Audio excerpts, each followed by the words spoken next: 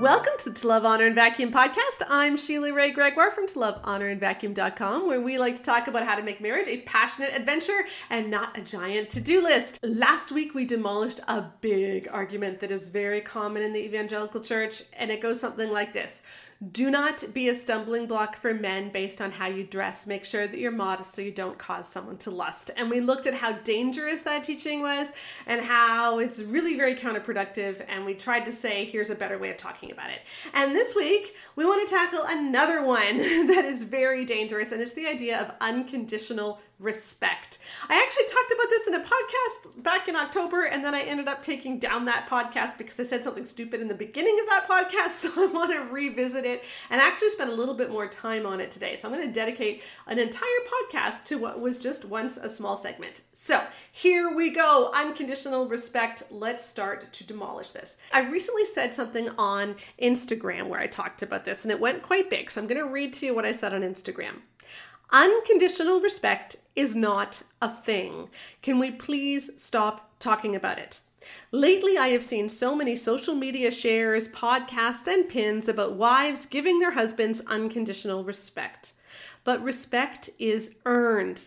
Now, we can always treat one another respectfully regardless of what they do, and we should do that. We should speak kindly but firmly. We shouldn't be highly critical or mean. But speaking respectfully is not the same thing as actually respecting someone, admiring them, esteeming them, and looking up to them. You do not respect someone who is a child molester, who plays video games 12 hours a day and refuses to get a job, who gambles away a paycheck. Jesus did not respect the money changers or the Pharisees. He treated them instead as their actions warranted. Love, on the other hand, is not earned by correct actions. Love is simply wanting the best for someone else, and thus love is not dependent on how someone else acts.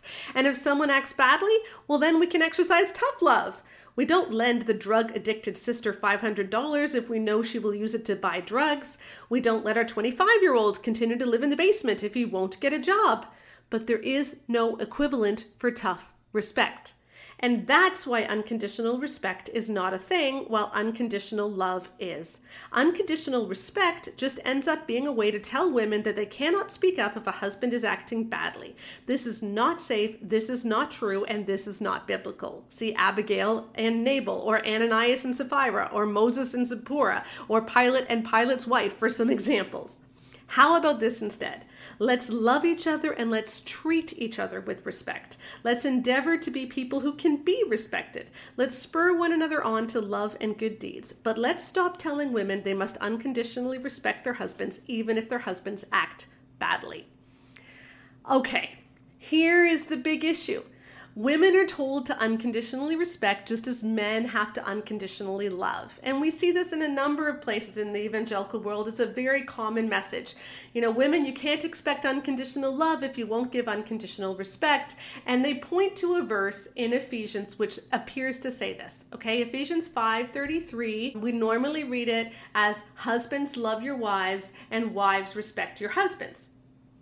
But just because Paul says that you're supposed to do something in one verse does not mean that it is unconditional. For instance, in Romans 13, Paul, who also wrote Ephesians, Paul says this, "Everyone must submit himself to the governing authorities, for there is no authority except that which God has established. The authorities that exist have been established by God. Consequently, he who rebels against the authority is rebelling against what God has instituted, and those who do so will bring judgment on themselves." So there you go. You're supposed to submit to authority, right? I guess that means we need to unconditionally submit to authority. Except that Paul didn't do that. They were always telling Paul to stop preaching, and you know what Paul did? He preached louder. So, Paul himself did not submit unconditionally. What Paul did was he submitted when it was appropriate to do so. But when they were telling him to do something that wasn't of God, he didn't submit. Peter in Acts 5 verse 29 says we must obey God and not man. And so this idea that because it says it in one verse, it means that it must be unconditional. It means it must be true for all time. Well, we need to take the rest of Scripture into consideration. And in the rest of Scripture, that's not the way that Paul talked about respect or submission or obedience or anything like that. Paul always said it's about Jesus first and God first. So in essence, respect is conditional. Love is not conditional because love is always being interested in someone's best. But to respect someone means that you have to admire and esteem them, and that is based on what they do. Okay, treating someone with respect simply means that you honor their boundaries, that you give them the right to make their own decisions, that you don't try to manipulate them, that you speak kindly and appropriately to them. But it doesn't mean you have to think about them in a certain way. And the problem is that often this idea of unconditional respect is used to tell women that, hey, you're not allowed to speak up when something's bothering you. But there's something even more interesting about that, in that this whole idea of unconditional respect is really based on that one verse, Ephesians 5:33. And so I want to look more into the Greek on this. And so I have invited someone to come on the podcast and explore that with us. I have with me today Dr. Cynthia Long Westfall from McMaster Divinity College in Ontario, near where I live. So this is exciting. I get to talk to a fellow Canadian. And I have asked her on because she is an expert in Greek, and she has actually looked at the translation of Ephesians 5:33 that we are talking about in this podcast. So you've given me permission to call you Cindy, so I'm just going to do that because that's easier. So Cindy, let me read you this verse I have the old NIV. I think this is the 1984 version. Mm-hmm. And you can tell me what you think of this translation. So here we go. Ephesians 5:33 says, "However, each one of you also must love his wife as he loves himself, and the wife must respect her husband." Mm-hmm. And that's not really what it says in the Greek. Okay, so what's the problem there? What the problem is that there's no must, there's no command, and there's no imperative that's given to the wife. It's actually a purpose clause. It's signaled to be a purpose clause, a garden variety purpose clause that, you can look at, for instance, in our lexicon, Louw-Nida, they say that this is what that means. In order to, as a result that, namely, that's it. And so it says, actually, in order that the wife may respect her husband, or with the purpose of that, or with the result of. That would be normally what a hina clause would read if one were not projecting one's own views about what this has to say. But there is... Okay, because when I look at this in the NIV, it looks like it's saying, husbands should love your wife and the wife must respect her husband. But you're saying there's no Greek word there that says and. There's instead a Greek word that says hina? There is a Greek word that we most often use as but. We translate it as but. It's what we call a de, and that's a mild contrast. And so it could say but, or just kind of say somewhat of a on the other hand, that the wife, in order that the wife, should respect or fear her husband. And so there is a conjunction, but the hina signals purpose and result. So there's not an and conjunction. I remember when I was little, you heard that conjunction, junction, what's your function thing with the grammar, and it was and but, and so, but there's not an and. You're saying there's a word that really means so. It's in contrast. Yep. If you look at the Greek, and I'm going to just read this really woodenly, it says, and each of you, each one, each. And so there's three emphatic different things. It's very awkward, and no one ever translates it the way it says in the Greek. It's kind of like saying you. Each one of you, very emphatic, must love, and this is an imperative, his own wife as himself, in order that the wife may respect the husband. Okay, so when you're saying there's an imperative, what that means is a command. That's a grammatical term that means a command. Is the command. And so the word to love is given as a command. Yes. But the word respect is not. No, the respect is not. It's what you call a subjunctive. But the thing is, with the hina clause, I actually was looking in a lexicon that says, you know what, there's such a thing as a hina imperative with the subjunctive. And I'm like, there is no hina without the subjunctive. The hina always takes a subjunctive. There's nothing in this verse that signals that it's anything different than every other hina clause that you read in context. And so they have thought, okay, this is a hina clause with a subjunctive all the time, pretty much garden variety. This is in order that this should happen. And so I would say that this marks reciprocity in the marital relationship. Specifically says that the husband's way of behavior, which he has talked about at length with commands in it in the preceding passage, is the basis upon which a wife respects. And so there is not, in this passage, a non-reciprocal respect demanded of the wife. It's the opposite. It's actually putting the obligation on the husband to behave in such a way that she does fear or respect him. And this word fear, when you look at how it commands the husband to behave, contextually, this kind of behavior doesn't provoke fear in the sense of being afraid of abuse. It's just the opposite. It does provoke respect.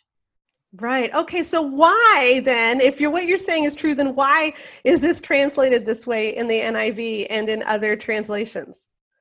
Well, I could say it's on purpose, but I think there's just some assumption that's coming into this passage. And so, did you know that in 5:22, where it says, "Wives, submit yourself." Well, I can't even say it because it doesn't say it. It says the verb's not there. Yeah, I've talked about that quite a bit, that it infers the verb. Yeah. Right. It says submit one to another, and then it says wives to husbands as to the Lord. It's in the same sentence. It doesn't even stop.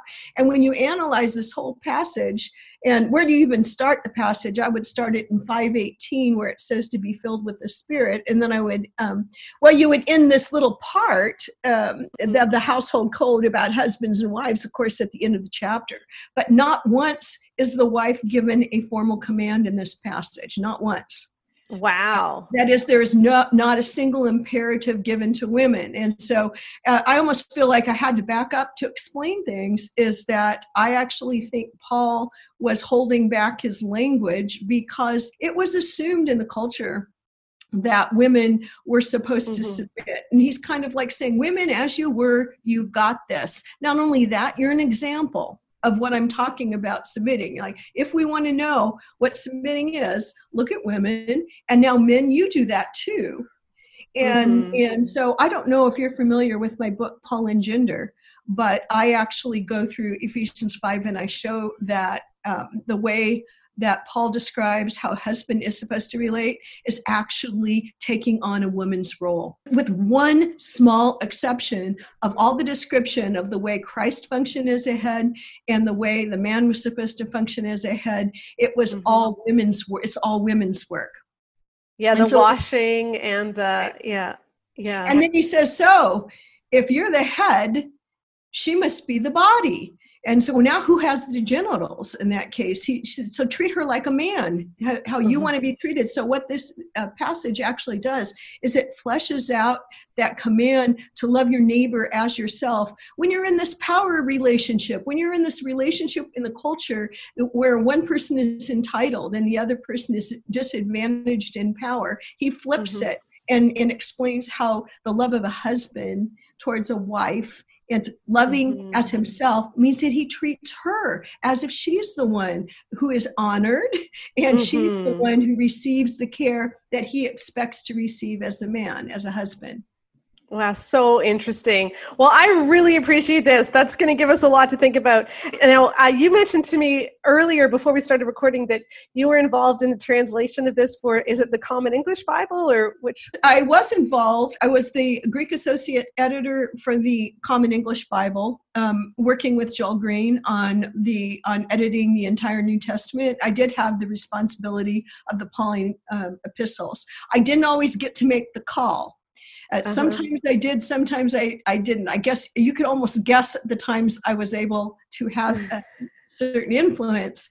But now I'm working on the gender accurate translation with Christians for Biblical Equality. And we are going through and we are taking this HENA clause as being a clause of purpose and not some kind of weird and some alternate universe and imperative. I want you to know something, that when people say something like, this is not a command, and then they say it's like a HENA imperative, it's a HENA. What they're trying to say is that they think it has the force of a command. Well, the husband just got a command. Why shouldn't the wife get a command too? The sad thing about this, as you know, the impact of this being translated is that it's translated as starting with the command that women submit, which is actually not even in there. Then it ends with a command that women respect. It becomes the topic of the passage, whereas grammatically, this is the part that's played down in about every way he can. Paul could have used a command if he wanted to, but he did not. He chose to use a HENA clause, and it's in the company of an imperative. Well, if it were addressed to the same person, I would say it gave a command to the man, and then it had HENA that he do something else, I would say that's imperatival. But when there's a command addressed to the man, and then it switches that into what it would normally be taken as a purpose clause, so that somebody else do something, you would think that he's behaving with the result that this person would behave in another way. So when people say that this verse proves that men are supposed to give wives unconditional love and women are supposed to give husbands unconditional respect, there's no evidence for that in the Greek. The grammar would say that Paul is trying to make the opposite point, but not necessarily to the wife. Right. He's trying to impress upon the men that their relationship with their wife is reciprocal. It's a relationship of reciprocity, like all the relationships are in the culture. They're built on reciprocity. Now he's trying to, he's kind of, burning down the house and turning it upside down by actually framing the whole thing in the way it does. It's very subversive, but he's putting the responsibility for this dynamic on the man. Interesting. I would still say he would still urge women to respect, but there's none of this unilateral respect, regardless of coming out of what Paul teaches, coming out of this passage, that there should be a unilateral respect. It's the opposite. It goes the other way. Well, thank you so much. This is really illuminating. I appreciate this. And your book is Paul and Gender. Is that right? We will put a link to that. Okay. We will put a link to that. And I really appreciate you joining us. Well, I was glad to do it. Anytime you would like me to comment, I will meet with you like this. This is not a problem. Wow. Okay, that was really intense and awesome and a little bit difficult to unpack maybe because it is about Greek. So I brought Keith on the podcast because you actually have studied Greek. Yeah, a little bit. New Testament Greek. I'm not a scholar. You're not a scholar, so you're not her level whatsoever. Oh yeah, that was... I was thinking through that whole thing that people who haven't studied languages might find that really challenging. Like, who knows what a subjunctive is? Like, what is a subjunctive? Yeah, well, I mean, and that's the thing. If you study other languages, you learn that there's these kind of ways of speaking, and most people in English don't understand, because in English the subjunctive is it's not really there anymore. It's just hidden in a few little places. So, for instance, the example that I would use to describe what a subjunctive is like the expression that Canadians will understand, but I'm not sure our American listeners will understand, but you've heard the expression "long live the Queen." Or long live the king, about in history. Yes. Currently we have a queen in Canada. We say long live the Queen. And what that means is that we wish that's going to happen, or we want that to happen.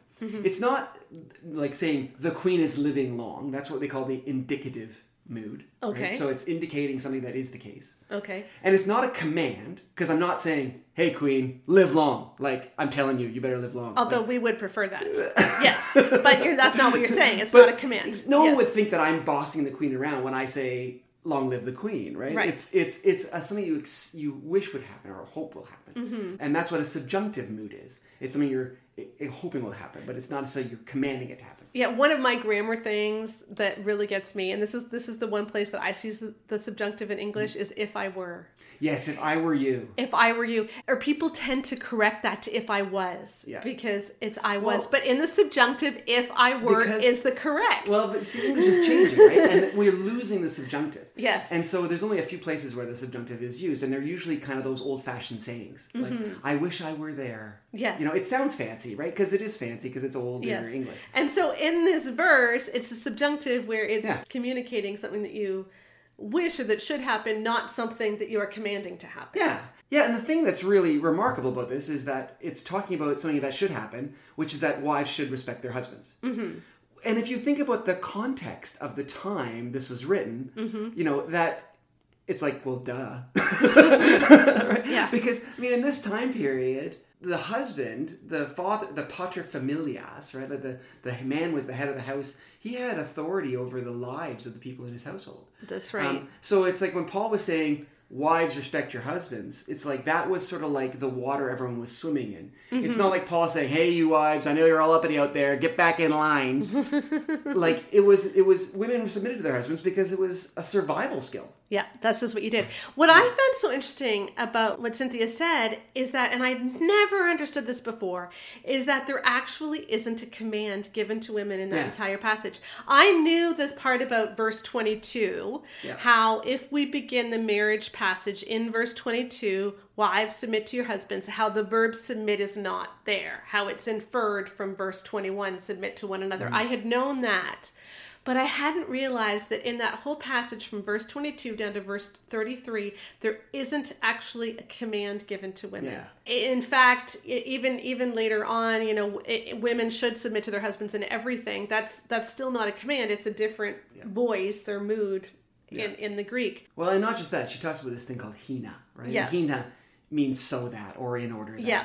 So it's not just that it's subjunctive. It's that there's a specific word there that says that so that this thing will result. Yeah. So it's not like a command, like a separate thing.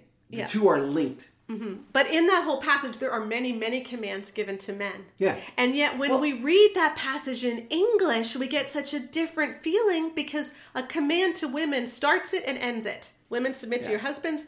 You know, wives respect your husbands. And yet there are no commands to women. And so what a different feel we get. In English, we miss the emphasis that Paul is trying to make in this passage. Yeah, because at this time period, you know, as I said, men were in charge. And so this is a radical way of looking at things. Paul is saying to men that you really need to love your wives. Like that is what a Christian thing to do is. It's a command. You must do this. As you love your own body, that's how you should love your wife. We don't realize how revolutionary a statement that was at the time. Yeah, and this doesn't mean that God doesn't have commands for women, by the way.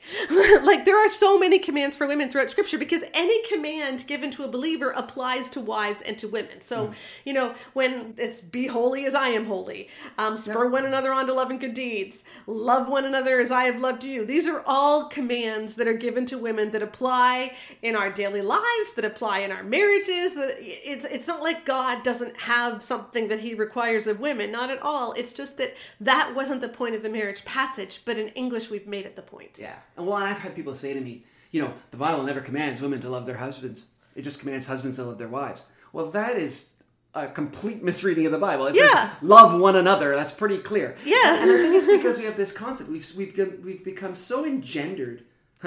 What a pun. We become so obsessed with this gender issue that we see everything in terms of gender. Well, there's so much about in the Bible about how we interact with each other. Mm-hmm. And we ignore it all if we focus on a few little verses here and there. Yeah, and so there's a lot in the Bible about how you bring up issues when you're upset with each other, about how but somehow we think that doesn't apply to women in marriage because in marriage all you're supposed to do is give husbands this unconditional respect. And that's where things go really haywire. Yeah, because instead of teaching people healthy ways of interacting, we break it down to this simple formula. A man must act like this, a woman must act like that. And if you don't act like this as a man, you're not being a godly man. And if you're not like this as a woman, you're not being a godly woman. We don't ever talk about healthy. Yeah. So instead what we do is we teach guys, if there's a problem, be the boss, be in charge and make the problem go away. Mm-hmm. And we teach women, if there's a problem, be sneaky and, try and make him think differently about the way he's doing it without ever confronting him. Yeah, so the woman is the neck. The woman is the neck. That turns the head. Yeah. And that's funny when you watch that movie, and it's kind of cute. But when we legislate it as that is the ideal for a Christian marriage, we're teaching people to be a bully if they're a husband, or to be manipulative if they're a woman. Yeah. And it's like being, bullying people or manipulating people is not going to make a good marriage. That's just not the case. Right. So I have a reader question that I want to tackle I got with you. all No, that's good. Excited. That was we're great. We're not even on the question yet. Okay. No, but I want to read. This isn't actually a question exactly. It was a comment that was sent in after I actually first posted about unconditional respect. So this is what she said. Tonight I saw your post about unconditional respect, and because of your words about not respecting someone that plays video games 12 hours a day. That was my marriage from the very beginning. Needless to say, our marriage suffered greatly because I felt neglected and completely unloved. I was basically told I needed to respect his way of relaxing, even though I carried the full financial burden and most of the housework, well, all of it until I made him do things. When our marriage crumbled completely, I had a conversation with his mother, who listed several things from the Love and Respect books. My ex's parents were big fans of the book, saying that I didn't respect him, I didn't give him enough sex, I nagged him, etc. This article just made it so clear that the way I felt wasn't wrong and that his actions were. Our relationship would have been so different if he could have put away the games and actually showed our relationship the respect it deserved. I think that's the key. The relationship should be given respect. He didn't respect our relationship, and he didn't respect or love me, so needless to say, he had an emotional affair and walked away. It just feels good to hear someone say that the hurtful stuff said to me was wrong and that it wasn't just me. So here's this woman, and she's married to this guy who apparently she was the sole breadwinner. He didn't have a job, so he stayed at home and played video games all the time. And didn't do the housework. And didn't do the housework either until she finally put her foot down about that, at least. And then he started to do some things. And then eventually he ended up having an emotional affair and left. And yet she was told that it was her fault for not respecting him and for nagging him. Yeah. And this is what happens with this unconditional respect message, is that women don't have a way to say, hey, hun, there's something wrong here. Mm-hmm. And I know you've actually read the Love and Respect book more closely than I have. Yeah, I went through it. You went through it. It's all yours. Well, because we had recommended it to people. Yeah, because we heard it was a good book from the stage at marriage conferences. And yes. I never read it, or I hadn't read it, right? Yeah. So then you started saying all these things about it, and I was like, no, I can't really say that. Yeah. So I did actually read the whole thing. So. God says that we are to spur one another on to love and good deeds. Mm-hmm. Like, we're supposed to be pointing people to Christ. Yeah, that's the first thing I think of when I think of this. It's that, you respect me, mm-hmm. right? And I respect you. Mm-hmm. But I like the fact that you kind of challenge me when I'm not where I should be, just the way that I challenge you when you're not where you should be. Yeah. And I would never want us to be in a situation where we don't feel comfortable that we could do that we have those kind of conversations. Yeah, and what would happen if we just simply taught couples, early in your marriage, if one of you is doing something which, if it continues like it's going, is going to end up really hurting the relationship or really hurting them, mm-hmm. then you need to learn to speak up. Yeah, and speak up respectfully, because we should not be nagging and harping on people and being critical. Mm-hmm. But what would happen if she said early in the marriage, and I'm not trying to pick on this particular person who wrote this, I'm just talking generically. If you're married to a guy who plays video games 12 hours a day and doesn't get a job, what would happen if early in your marriage, you were to say to your husband, I don't like the trajectory of our marriage. Mm-hmm. How about if we eat dinner together at a table every night, and then after dinner we do something together for 2 hours a night? Yeah. And say, this is important to me. This is important to me. This is really important. We have to do this. And it's setting boundaries, basically. Mm-hmm. It's saying that this is what I want out of this relationship, and what's happening now it's just not acceptable to me, and I don't want things to go that way. And that's perfectly appropriate. I mean, not contributing to the family income, not cleaning the house, not doing anything other than playing video games all day long. I mean, that does not deserve respect. Yeah. If the guy has an addiction, well, you can be sympathetic, but then deal with the addiction. Like, move past this. And if you say, I would like to spend time together every night or whatever it might be, and he refuses to engage at all, then you go see a licensed counselor. And you start saying there's something really wrong and we need to deal with this. And if they won't go to a counselor, then you go by yourself to at least get some help so that you can approach this in a better way. Yeah. Because if you see your marriage going in a direction which is really bad, it's not disrespectful to speak up. Mm-hmm. And it can go the other way, too. Yeah, totally. A lot of times there's women who are sort of demanding men act a certain way and don't really count for their feelings either, too. And it's the same thing. Well, one of the classic examples that we often get is a woman who gets totally involved with the children and then ends up ignoring the marriage. Yep. Obviously, kids are all-encompassing, and there's a period of time when you need to be 100% on the kids. Yeah. But if this goes on and on and on past, the newborn stage, that's a problem. Yeah, well, that's the challenge with it, too, because it's like I'm doing it for the children, and all of a sudden you're, as a husband, you feel like you're being selfish because you're demanding your wife's attention and taking it away from the children. But often it's a dynamic that is unhealthy and needs to be addressed. Yeah. So the same thing, it's about setting boundaries and saying that this is what we need to do to make ourselves strong and our marriage work well. Not just today, but into the future as well. Yeah, because if you can see that your marriage is going on a trajectory that's going to be bad, it's so much better to speak up early before those habits get ingrained. Because, being on video games 12 hours a day once you're married, that's a habit that develops. Even if you had that habit before marriage, once you get married, this is the time to develop all new habits. And if you allow that habit to solidify without saying anything, it's just going to go really badly. Yeah. And so there are key times in our marriage, often right at the beginning of the marriage, or whenever you're adjusting to a new job or new kids or whatever, where you're getting new habits, and now's a good time to reevaluate and say something if it's not going well. And so this idea that she is never allowed to speak up because to do so is disrespectful because he's the one in authority, well, that can end up just enabling sin. There's this whole mentality with this idea out there that if you just respect him, he will rise to the occasion. Yes. And that's, I think, what the mother-in-law was kind of suggesting here. He was playing video games 12 hours a day, but it's because you didn't respect him enough. And if you respected him enough, he would do better. In my experience, people who are lazy and not attending to other people don't suddenly attend to other people when you back off and leave them alone. Right. They get more isolated. They get more self-focused. I think that this is this idea that they're going to suddenly rise to the challenge. It's totally, there's no evidence to support that's going to happen at all. And I think it can, as you said, it can enable the problem to continue without being challenged. All right, my husband is gone. Keith is gone, and I've now brought Rebecca on for our last segment in the podcast. What does research say? Yes, hello. And Becca, we have been talking about unconditional respect all through this podcast, and you have something to say about the research on respect and men and marriage. Yes, because this idea of unconditional respect is accepted as just the status quo. This is the baseline that Christian marriage advice is built on, right? We all acknowledge that this is just how the world works, right? Men need respect, women need love. Yeah. Right? So this all started really in the early 2000s, mainly got big with the release of Emerson Eggerich's Love and Respect, which we've talked about before.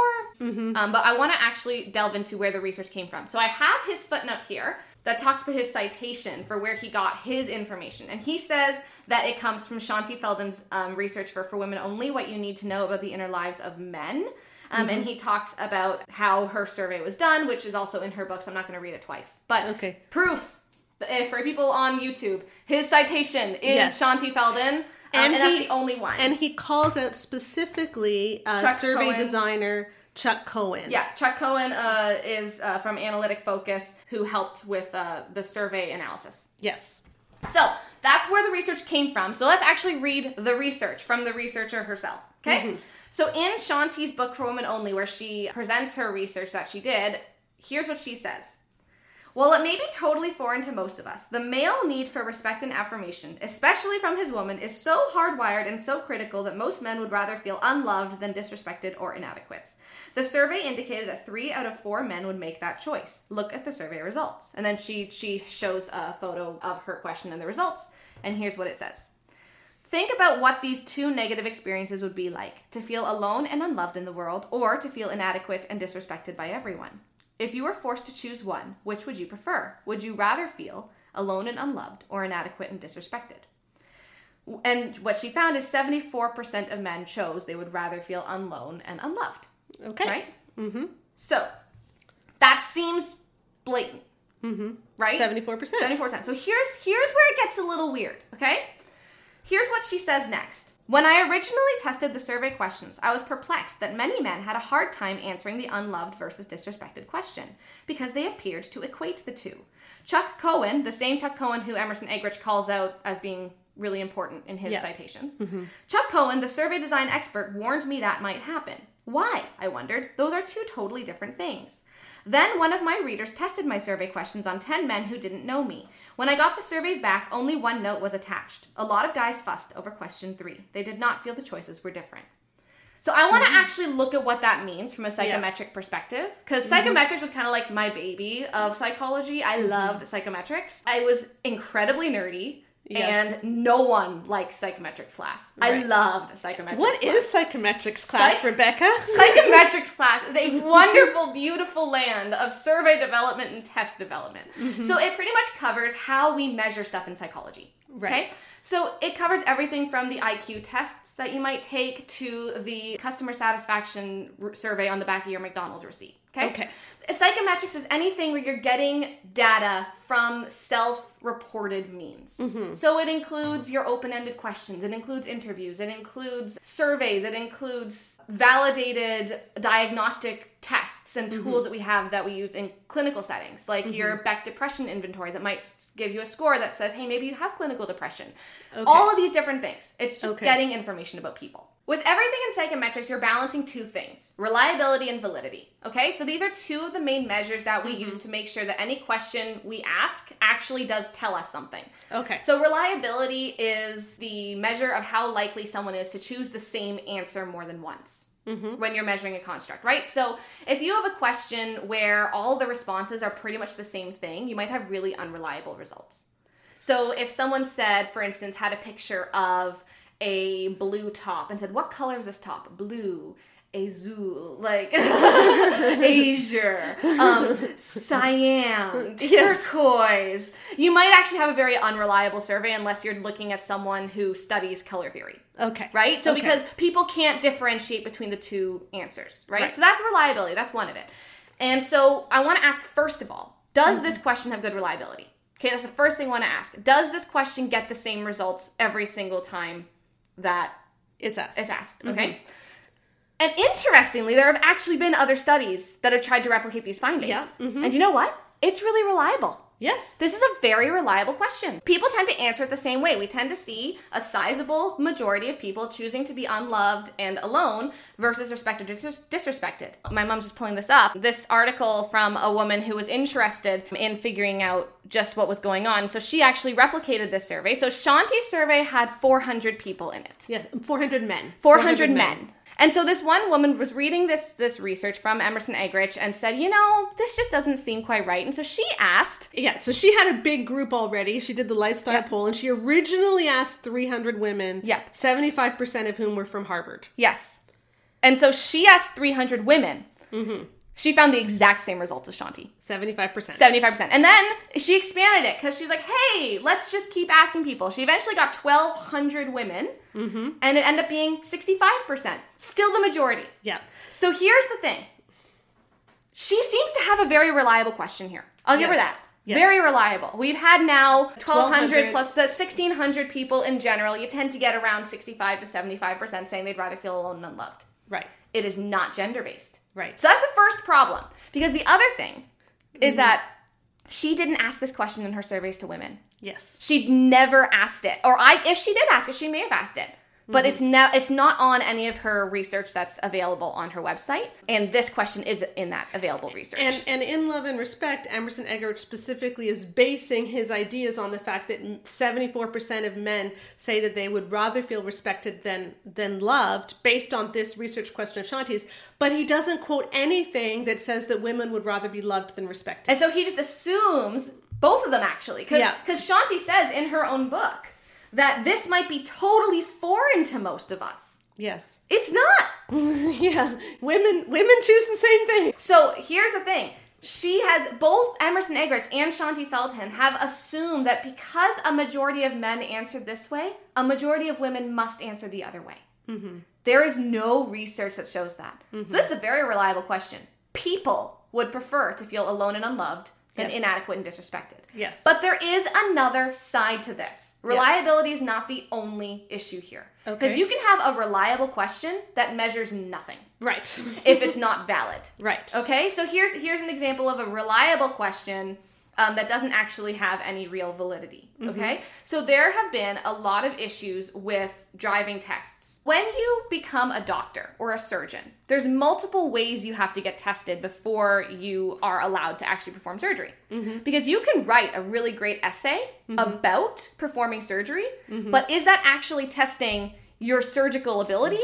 No, it's not. That's not a valid test of your surgical ability. It might be a very reliable measure to test something else, but it's not testing whether or not you do a really good appendectomy. Right? That is a different thing. Writing a really good essay on the best practices for appendectomy is a reliable measure of a different construct than your actual ability to cut someone open and take out their appendix. Right. So that's the difference between reliability and validity. Okay? Yes. So validity is, are we measuring what we think we're measuring? Yes. And this is where we run into problems with this question. Mm-hmm. So Chuck Cohen, the man who Shaunti hired to analyze her survey and to run some of the statistics, and well, they didn't do any statistics. They only did percentages, like they didn't. They only did the basic, just the same stuff you get in your just basic output. 74% of people said this, 26% of people said this. They didn't actually do anything else. Yeah, they didn't say of the people who said X, 26%, like they didn't do cross tabs. But we won't get into that. We'll get into that later. But this Chuck guy, who she hired to have an expert opinion on her survey, warned her and who Emerson Eggerich says is an expert. So all of these people agree that Chuck is an expert. Yes. But none of them take his advice. Yeah. Because Chuck goes to them and warns them about the unloved versus disrespected question. Uh-huh. And what happens in surveys is often we write questions that we are so sure we have the right answer for. Yeah. Mm-hmm. We are so sure. Okay? Like, Shaunti goes in here and she knows that men need respect and women need love. Because she knows it so much that she says that women are going to say it's totally foreign to most of us, right? Mm-hmm. This makes sense to her. And that's fine. Mm-hmm. We all have bias. Yeah. We all have bias. Yeah. And that is a part of research, is understanding where our bias lies and then not reading our bias into our data. We had this major problem with our survey. Yeah. For instance, we had questions, we'll be really honest, we had questions about modesty, and we had questions about the effect of the soul ties teaching. Yeah. And we didn't find anything. Yeah, so we recently did a survey of 20,000 women, which is going to be published in a book, The Great Sex Rescue. So this is based on 400 men, okay? This entire book, 400 surveys to 400 men. One survey to 400 men. One survey to 400. We looked at 20,000 women, all right? And we asked a much, much longer survey. In that, what we were doing was we were testing how certain evangelical teachings affected marital and sexual satisfaction outcomes. Yeah. And we found some really interesting results on a lot of those teachings, but some of the teachings that we were sure affected marriage and sexual satisfaction. We were so sure that we had whole chapters dedicated to it in our book. We already had chapters planned out and, even sketched out, and then we didn't find the findings. Nope, it wasn't statistically significant. And the one in particular was the one on modesty, okay? Yeah. And part of our problem was that our survey was so long that we could only ask one question about this. And we didn't want to prime people, which is... And we didn't want to... it wasn't about priming. You can't... Yeah, we didn't want to ask people a leading question. Yeah. We didn't want to give them a question where it was clear what we expected the response to be. Yeah. So we were trying to create this super neutral question about modesty to see what they believed about modesty and then see how that affected it. And we tried so hard to be unbiased that we ended up not measuring anything. And the reality is we don't know why we didn't get a statistically significant result. It could be a lot of different things. Mm-hmm. It could be that there are some protective factors for many people in believing the modesty message that conflated with the negative results that we had for other people, because other research has found that the modesty message hurts people. There has been lots of research that shows that the modesty message is negatively correlated with outcomes. Our research didn't find that. And you know, and it's so funny because we're trying to figure out how to ask this question. At one point we downloaded a whole bunch of pictures of different bathing suits. We were debating. That was a real low point, I will say. Like, we were trying to figure out, how do we ask this? Do we show all these things, like which is appropriate attire? All the way from like G-string to like, you know, the one piece with the skirt hanging down to your knees or something. But we nixed that because we realized that was offensive. And I will say, to the 20,000 women who took our survey, you are very welcome for nixing that one. But we were trying to figure out how to ask this, and our theory is that we just didn't ask it in a proper way that measured what we wanted to measure. And so you know what we did? We just didn't include that in our book. Yeah, because that was the right thing to do. When you have a question that has red flags about something, you know, your survey respondents say, I didn't understand how to answer this in very large numbers. If you're consistently getting hounded about a specific thing, or if your results are kind of murky and not really telling you anything, you don't draw conclusions on that. Yeah. That's not how we do research. Yeah. The only thing you should be able to say from that is that maybe love and respect are not so easily separated. Because here's another point. When you're developing a survey, there's something called a pilot study that you do. And we did it with ours. We had people take our survey and send us very long critiques of as much of it as possible. Say, which questions did you find confusing? Which ones did you not know how to answer? Which ones did you think were leading, or which ones were offensive? Like we did all this kind of stuff for the women's survey. We had a bunch of people read it and send us a lot of information. Joanne and I actually changed quite a few questions because of the feedback we got. Yeah. This is what pilot studies are for. You do a small group, like 10 to 50 people. You send it out. And one of her readers even did it for her. She got a free pilot study. You know how great that is? Yeah. Like, anyone want to ever give us a free pilot study? Tell us. Yeah. But she disregarded it. Yeah. So she has the expert telling her this question isn't valid. It's not measuring what she thinks it's measuring. And then she has her pilot study saying the same thing. Yep, because here's the thing. A lot of guys fussed over question 3. They did not feel the choices were different. That could be a reliability issue or a validity issue. We know that it's probably reliable because, again, we've now had multiple other people take this and they got similar results.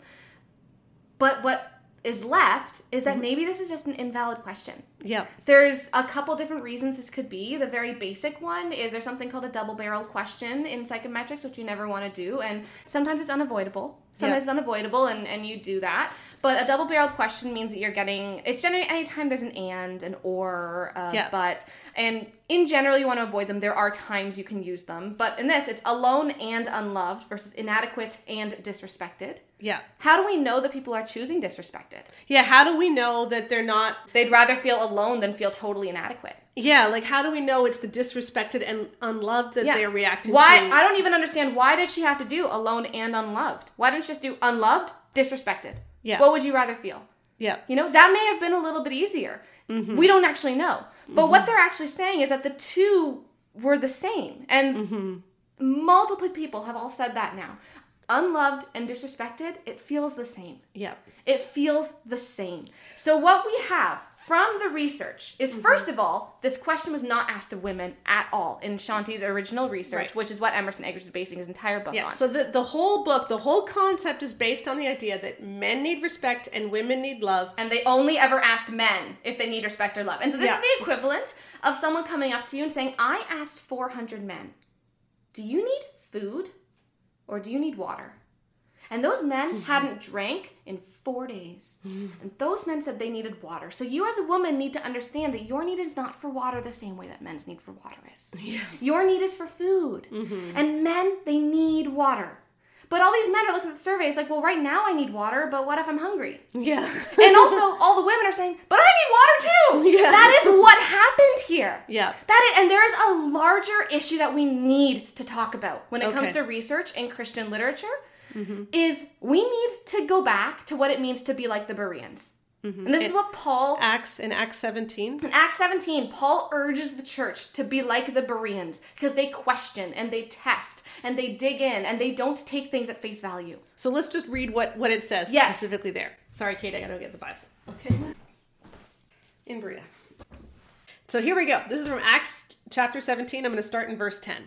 As soon as it was night, the brothers sent Paul and Silas away to Berea. On arriving there, they went to the Jewish synagogue. Now the Bereans were of more noble character than the Thessalonians, for they received the message with great eagerness and examined the scriptures every day to see if what Paul said was true.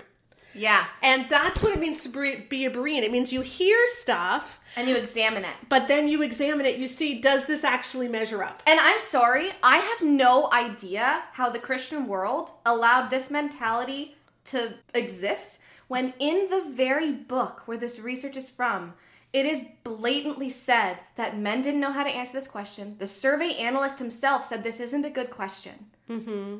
And yet, on top of that, it was never asked of women.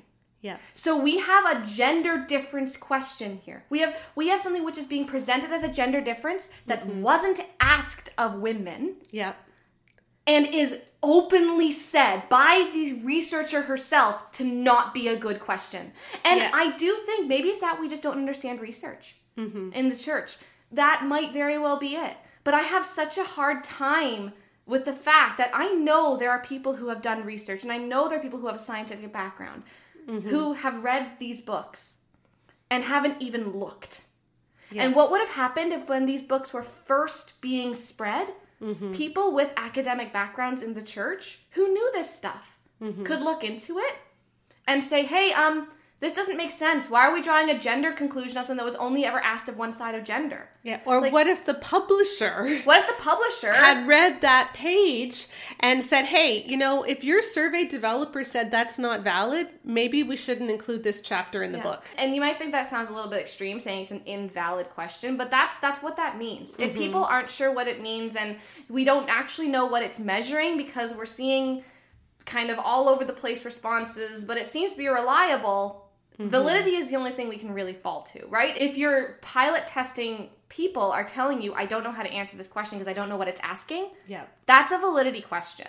We have the book coming out in March that is based on a survey. We do not want our book to be the final word. In fact, our book ends with a call for more research. Yep. We said, we just want to be starting the conversation. We're not trying to finish it. And we would love to see more research. And we listed a whole bunch of different topics because the point of research and of science is to be constantly be learning more and to be refining and to be figuring this stuff out. Yep. And so it's perfectly valid to go back to something and say, I'm not actually sure that says what they think it says. Yeah, this is what happens in every single discipline of research, right? One person finds this gene in someone and says, I think this is the reason people get depressed. And another person says, what are you, you fool? That is not the reason people get depressed. It's why people don't get depressed. And then they argue about it for 4 years, right? And then they figure it out. And then they work together and figure it out. And so what we need to understand is that just because someone has a survey or someone did research or someone says that they're an expert, you still need to be like the Bereans, okay? When our book comes out in March, we're going to have all of our information on our website as well. We want you to dig into it. We want you to look at it. And if something seems off, that's fine. We can talk about it. If you want to do your own study, that's great. Let's actually start talking about this in a healthy way, the way that, frankly, the secular academic world already does. Because this would never have passed in the secular world. It really wouldn't. And yet, instead, we've had our bestsellers in the Christian world for the last 15, 16 years have been saying men need respect and women need love. And they've said this is based on science. And it's not based on science. Again, it's like asking men if they're hungry sometimes and then telling women you don't feel hunger the same way men do when they didn't ask women if they get hungry too. And again, when we're doing research, it's complicated. We all have biases. We all do. And it must have been really difficult to be a one-person researcher. That was something that was really helpful in our survey. You might think that because my mom and I are mother and daughter, we have all the same biases. We totally don't. We had a lot of conflict over which questions to we include. Disagree on a lot of stuff, actually. Yeah, we do. And Joanna as well. The three of us have very, very different perspectives on many of these questions and many of the things we were trying to ask, which was really, really good because it allowed us to kind of just cut some questions entirely because I just nixed some, Joanna nixed some of mine, you nixed some of Joanna's, right? And then others, we were able to help each other mold and grow. And so I can totally see how if you were developing a survey all on your own, That would be pretty easy to have something slip Yep. by. The problem is just, I do get concerned when there are multiple checks that say, hey, this isn't right, hey, this isn't right, hey, this isn't right, and we don't acknowledge those checks. My question is, what was the purpose of the survey then? Was it actually to find truth? Or was it to put forth an explanation for something that we had already, in our own bias, believed to be true? I have a hard time seeing how it's anything but that when you can get multiple people telling you this question isn't good. And instead of saying, maybe we shouldn't talk about this question then, which is, again, the standard in research. Yeah. We go forward and not only talk about the question, but base an entire theology around it. Yeah. And that's a problem. And that's what we don't want to see happen anymore.